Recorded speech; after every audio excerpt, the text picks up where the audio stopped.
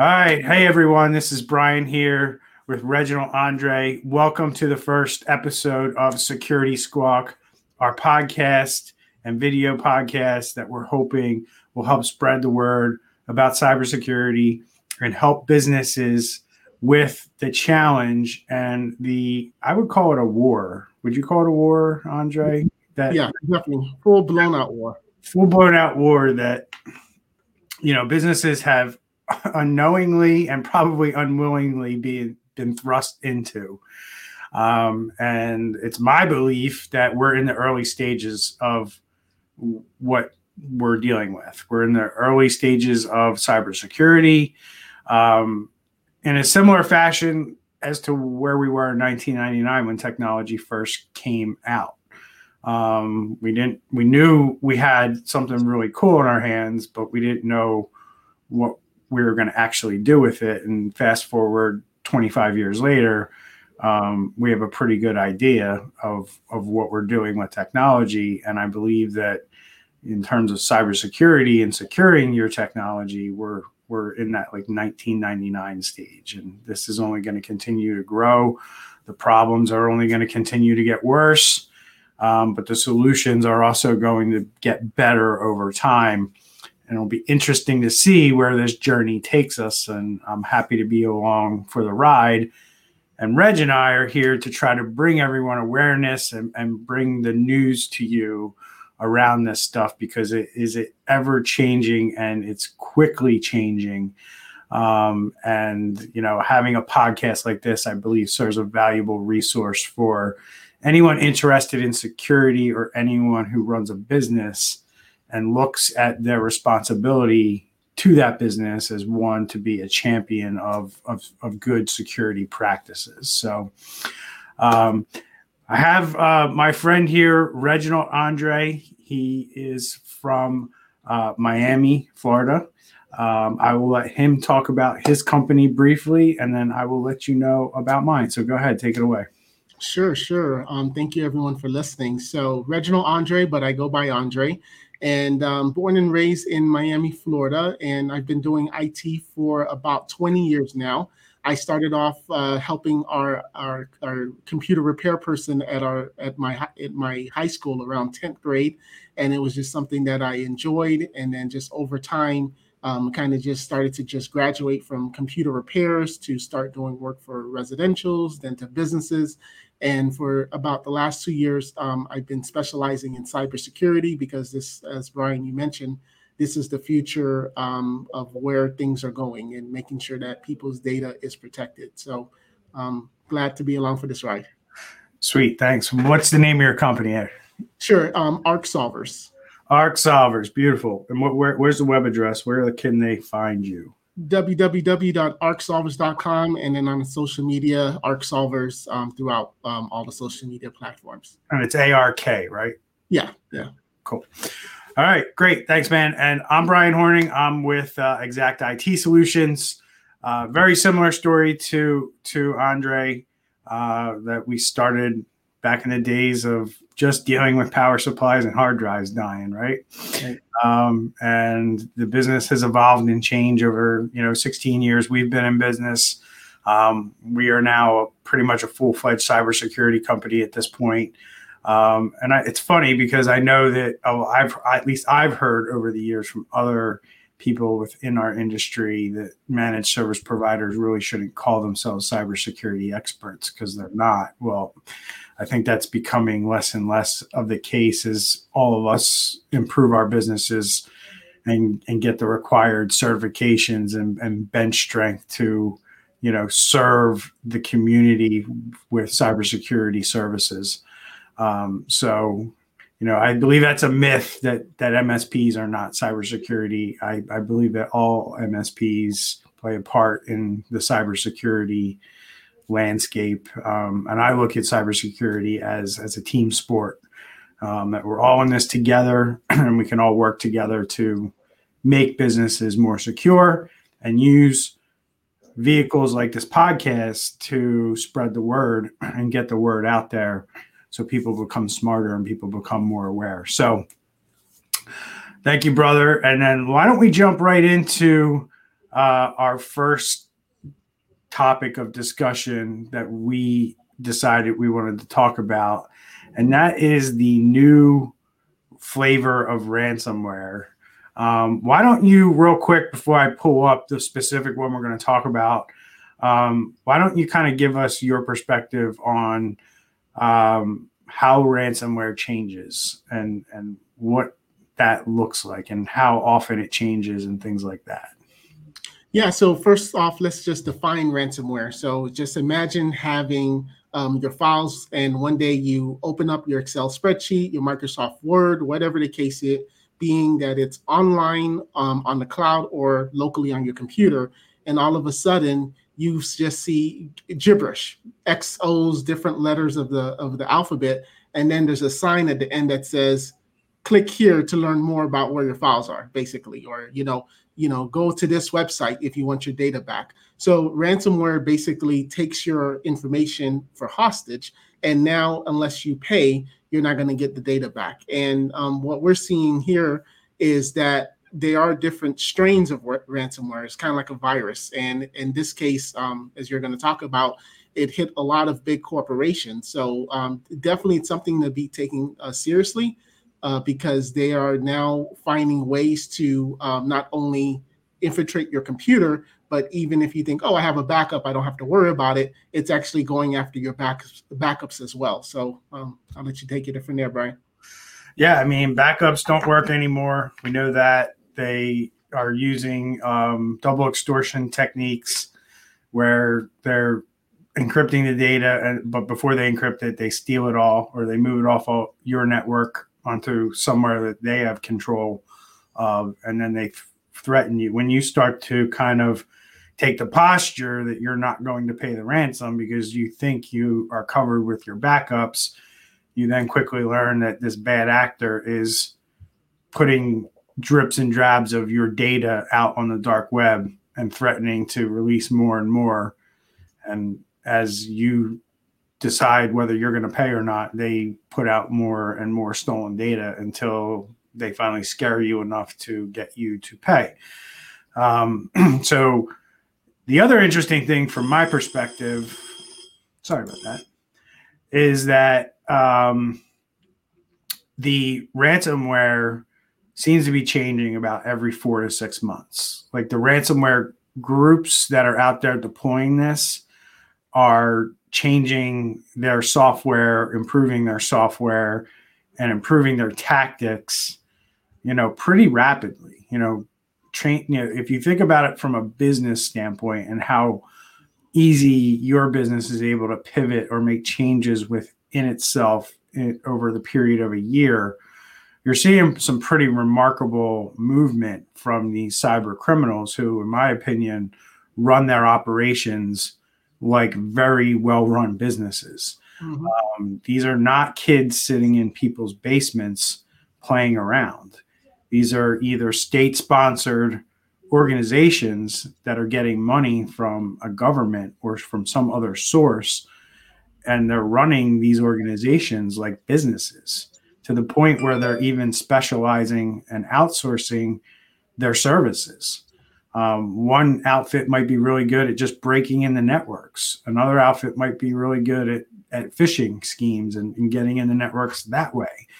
Another outfit might be good at deploying the ransomware or negotiating the tactics. And it's all different organizations that are working together to create money for themselves and take down businesses. And I think we're going to jump into the first one we're going to talk about, at least, is this new one, Egregor, that has come up in, I don't know, I think the first time they saw it was in September. Mm-hmm. Yep. Tell us who they've, let us know who they've hit. Because for only being around since September, they've taken out some pretty big companies so far. And anything that you want to add about Egregor, shoot, go right ahead. Yeah, they've actually just taken down the big boys. Barnes and Noble, Kmart, of course, when we think of those companies, we're thinking of those companies in decline, but nevertheless, they're still multi-billion-dollar businesses. They're holding, they do a lot of transactions a year. People still use them. So the two biggest ones have been Barnes and Noble and Kmart, which they did about in the last couple of weeks. Yeah, and they also hit the Vancouver Metro, one of their, I guess, a Vancouver public transit system.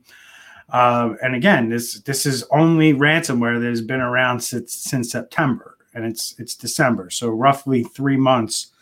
And they've hit 3 big names, and that's the ones we know about. Mm-hmm. We only know about 10% of them that happen. So, lest anyone think that I'm too small or my business isn't big enough, they don't care about my business. That is not true. The way that this works is pretty simple. They look for weaknesses. And if they find a weakness in your company or in an employee, or you have something out on the internet that they can get access to, that's what they go after. And then they get in, and then they figure out what they have once they're in there. So if they're going to take a business, they're going to take a business like Barnes and Noble and Kmart for millions of dollars. But if you're a business that does, like, say, under $5 million a year, they may only ask for $100,000 from you, not $1 million. But they're still going to go through the same process, and they're going to ask for some amount of money that you can think of it like this. They're going to ask for a sum of money that they know you can pay, but isn't necessarily going to put your business under. Right. That's the way that I see it. So what other interesting things do you know about the Egregor ransomware in particular that may be of interest to our listening audience? No, other than it's spreading. And the interesting thing is that, this shows you with cybersecurity, it's not only about having one layer security, because even how you were mentioning how managed services are now calling themselves cybersecurity. And that was a lot of times because at one point, managed service providers or your IT provider was calling antivirus. Oh yeah, they have antivirus, so everything is safe. And this is just showing you that with cybersecurity, you can't just rely on one item, one tool to protect you. And it's there's, like you said, it's just spreading like crazy. Yeah, and I guess the big thing for me with Egregor is that it we know that the trend is going in this direction with almost all ransomware, but it appears that with Egregor, there's some kind of mechanism either within the software itself or within the operations of the affiliates who are deploying this ransomware, where before there's a ransom that happens, they're exfiltrating the data first off the network so they can execute that double extortion that we mentioned earlier in the beginning of the podcast. So that's an earmarker with Egregor, where pretty much 100% of the time with their attack, they are stealing data prior to encrypting it so they can get paid no matter what happens. Because at the end of the day, like I say all the time, their only goal is to get paid. They want to get paid. They don't want anything else. They don't want to disrupt your business. They don't really want to steal your data. They just want you to pay them for basically your lax security practices. So, that's where we're at today with this particular ransomware strain. Obviously, there's others that are wild right now that are going crazy. Like Ryuk is still pretty prevalent. And there's a bunch of other prevalent ones that are out there. But, we're also jumping into the days of, if we look at this article here that was written, Foxconn is one of the companies that has refused to pay a $34.5 million ransomware attack.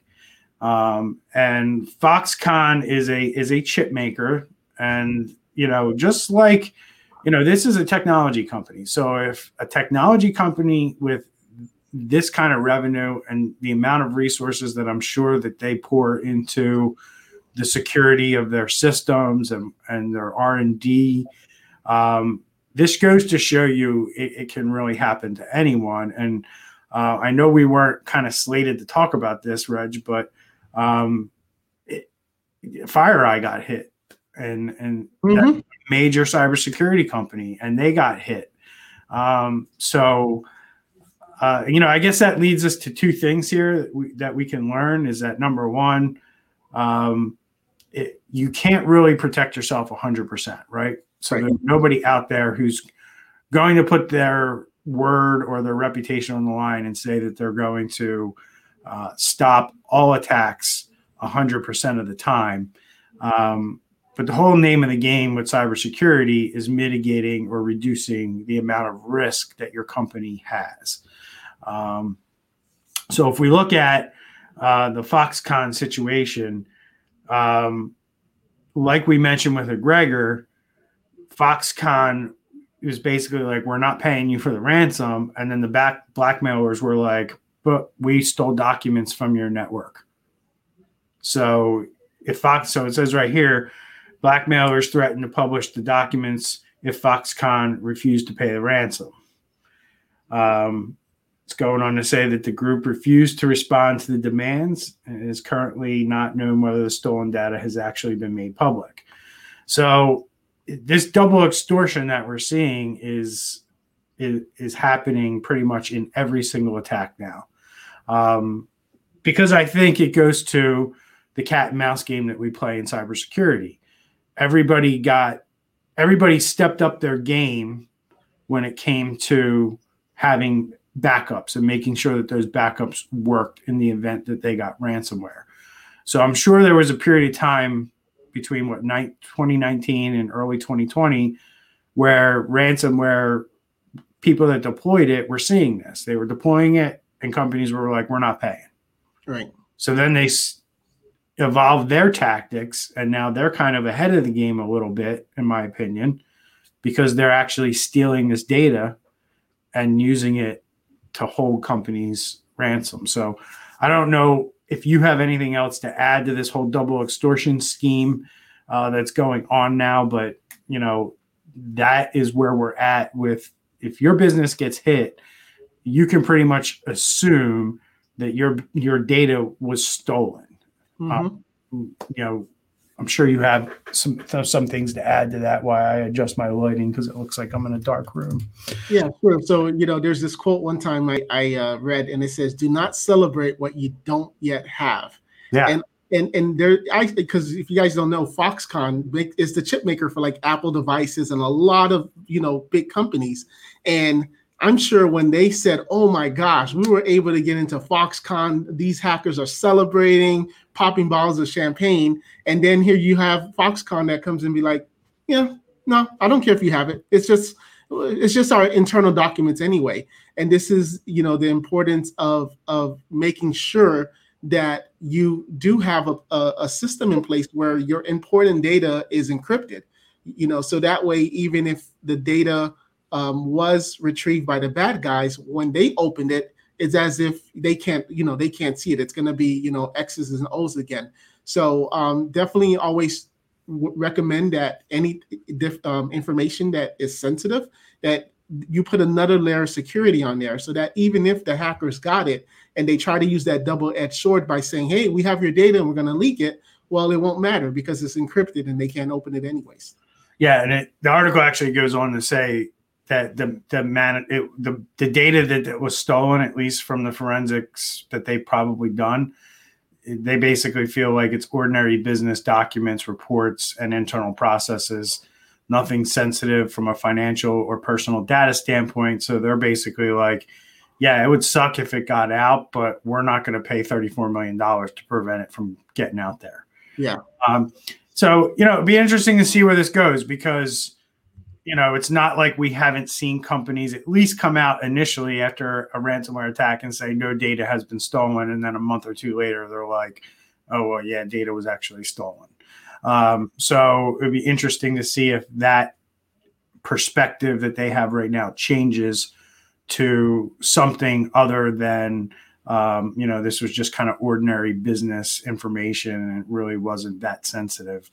Because you just never know. You never know what they got their hands on and what they pulled out of there. And the initial dumps that they're seeing may be this ordinary stuff, but later on down the road, they may come out and say, actually, we have all your employee data.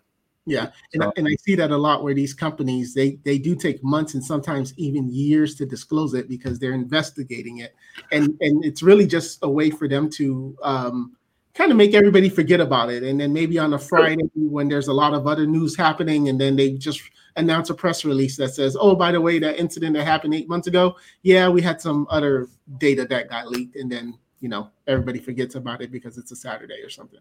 yeah, and like you mentioned, the double-edged sword. In this case, the double-edged sword is: do you think they're going to leak the most important data first or the least important data first? I mean, to me, they're going to release the least important data first, right? Because as time goes on, that ransom that's more leverage that they have in negotiating the ransom payment. Mm-hmm. So they just tease them with some data, and then Foxconn responds like this, and then somebody reaches out a week later and sends an email to the CEO saying, "Oh, well, we have this too," and now it's 40 million. Right.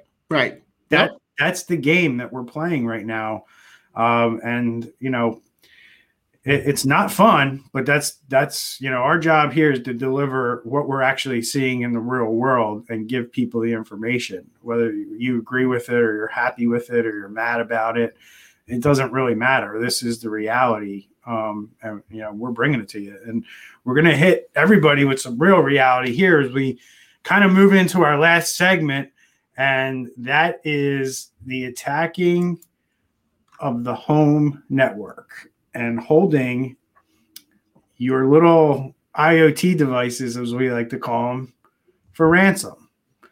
So think about your Ring cameras, your Schlage door locks, and your other kinds of door locks. And you walk up to your home one day and the door doesn't unlock, and then you have an email in your inbox, or you have a message on your phone where somebody's telling you that you're not going to get access to your smart devices unless you pay a ransom.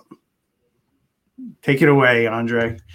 And I see this being like something so big because, as the article is saying, you have so much more people working from home, so much more people using electronics, using everything to control their homes, their refrigerators, their thermostats, their cameras, their door locks, sensors, and things like that. And unfortunately, this is something that, like, I remember on my Nest the other day in our office, for whatever reason, two-factor authentication wasn't turned on when I set it up at the beginning. And now Google is sending me a message saying 2FF is not turned on, do it now type of thing, a reminder. But how many people are going to hit the remind me later or skip or not even get that notification? And it's going to be a scary thing because now it's one thing when it's in your business, and especially if it's not your company and you hear about it. But now when the big bad wolf comes into your home and says, "Hey, yeah, we broke into one of your smart devices, and you have that camera facing the pool. We have the camera facing your baby's room, for baby monitoring or whatever the case is, and we have access to that. And whatever happens in your house is your business. But now that personal information is out there, and now how much money are you going to be willing to pay so that that information is not out there? And they're eventually going to start to hit the home market, and it's going to be a huge problem.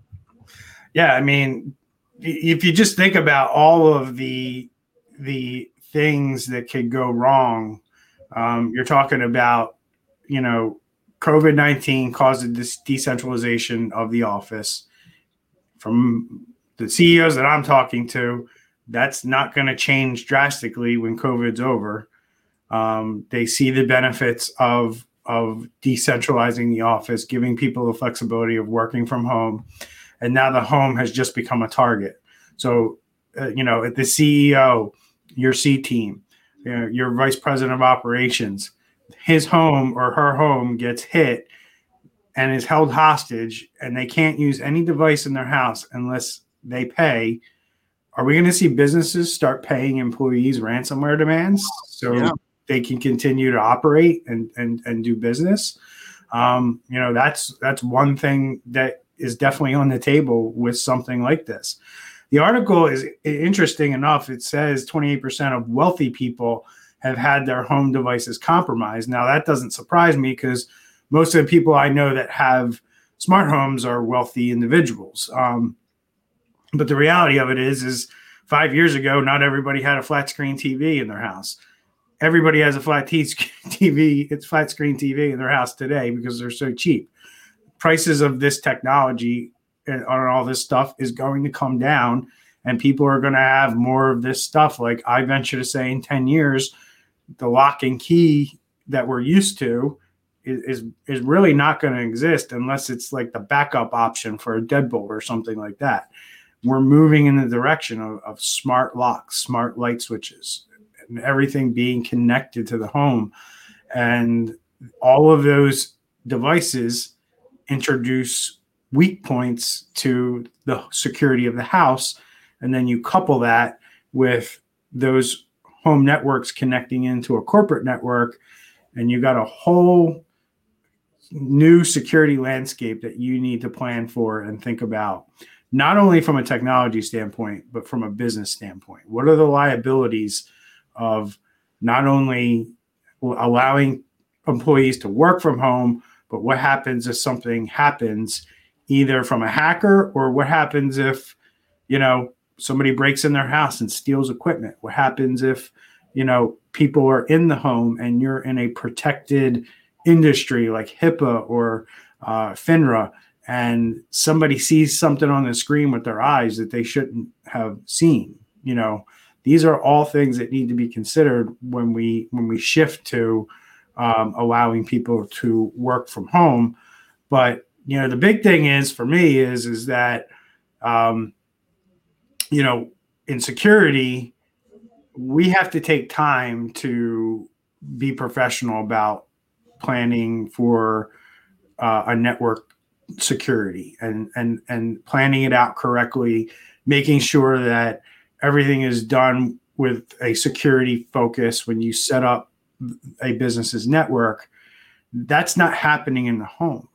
And what happens in the home is somebody sets that network up, and they're also responsible for the kids in the house. All the distractions that come with being at home. You got to make lunch. You got, Amazon drivers knocking at the door.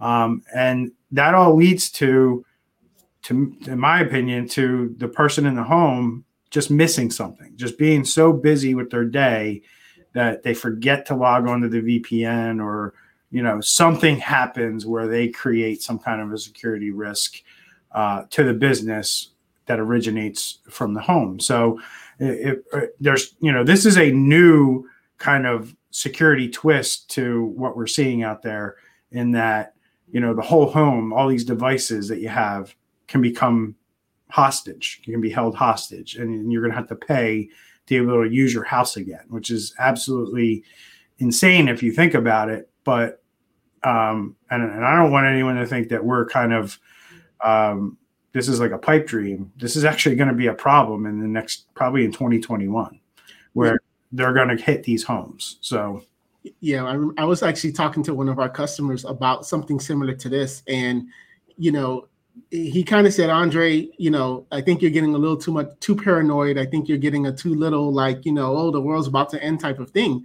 But 28% of wealthy people, and I have a suspicion that whatever this attacker is doing right now in that 28%, a lot of them are just sitting there. They're waiting for those vulnerabilities to happen on a laptop, to happen on something, because even one of the largest cable companies, they had one of the remotes that they use had an issue where hackers were able to get into the remote and then listen into the conversation. So if you're doing a telehealth and you're a doctor and you're working from home, or you're in the business, a C-level, and you're talking about a big deal, and here you have the remote in your living room that's just sitting there, and now you have someone listening to that, they can then use that against you. They can say, hey, we're going to leak this, or we're going to send this over to your competitor, let them know about your trade secrets, let them know about your 2021 plans or whatever, and it's going to happen, and it's happening already, as that other article said. Yeah, I think it's important to point out to people that there might be a major misconception about how hacks actually go down. It's not that somebody gets into your network and then they're in and then they try to do as much damage as they can as soon as they get in there. The way the technology basically works in the majority of cases is they get into your network and they'll try everything that they can to stay there for as long as they can. Mm-hmm. And there's software, and if you've ever heard of TrickBot or botnets, there's these automated computer crawlers and bot networks that can be set up to report back to a server that says, well, hey, when you got into this network, there were no vulnerabilities, but now there's this 1 or 2 or 3 vulnerabilities. And then the cyber criminal gets that alert from his server, and then he goes into your network and starts trying to use tools like Nmap, things like that, to get into your devices and take control of them. So you might not think that you have a problem right now because you don't see or notice anything going on, but you may very well have a home network that's infected, but they just have nothing to exploit at this time.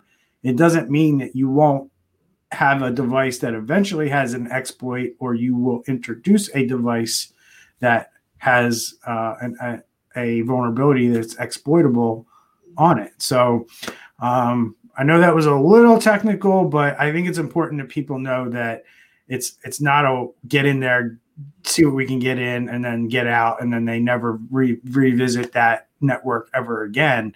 It's quite the opposite. They download a dropper or some kind of Trojan on the network, and they can keep that there as long as you don't figure out how to remove it. If you're not even scanning for it or looking for it or have endpoint protection that can tell you that this is here, or you're not actively updating the firmware of all your internet devices, your light switches, your cameras, your TVs, you're going to be susceptible to these kinds of things. It's just the nature of the beast. And as the article points out, when you set up a home network, you're effectively the IT support for that network. Mm-hmm. So. And not to get a rabbit hole, I know we're limited on time here, but what does now the audience who's listening to this and says, wow, my IT company is managing all of our corporate stuff, but what about our C-levels? So they're out, they're taking their devices home now. So how are they so who's protecting them at home, or how is that going to work? Because it's kind of like having, the front of the house all secure, but then all the thief has to do is say, okay, well, I know I can't get into their office building. Let me just follow the CEO home, see where he is, and let me just go in that way. 1,000%. It happens all the time, and it could be. It doesn't have to be a cyber criminal halfway around the world either. I mean, realistically, you could have maybe a kid that lives next door who has a Wi-Fi hacking device, and he's just able to do the things he can do using the tools that are out there for Wi-Fi hacking. And he's able to just sit in his house and cause havoc on your network or sell access to your network, because that's a big market. Hey, I have access to my neighbor who is the CEO of this major Fortune 500 company. And this kid just sold access to your home network. And now you got actual professional criminal hackers who are trying to not only see if they can get anything off your home network, but now penetrate your work network. So fun stuff that we're dealing with here. And I hope everyone was enlightened by our talk today and what we've brought to the table.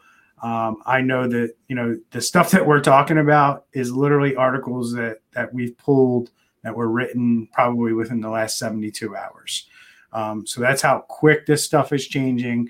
Andre and I look forward to bringing you at least one podcast a week, depending on how the show goes. We may end up ramping that up to a little bit more. We also have plans to bring in some guest interviewees from all walks of life, not just tech, but business and other areas that we feel are interesting and can add to really this business channel that we're building to bring and promote awareness around cybersecurity. So I thank you. Andre thanks you. We'll see y'all next time. Take care, everyone.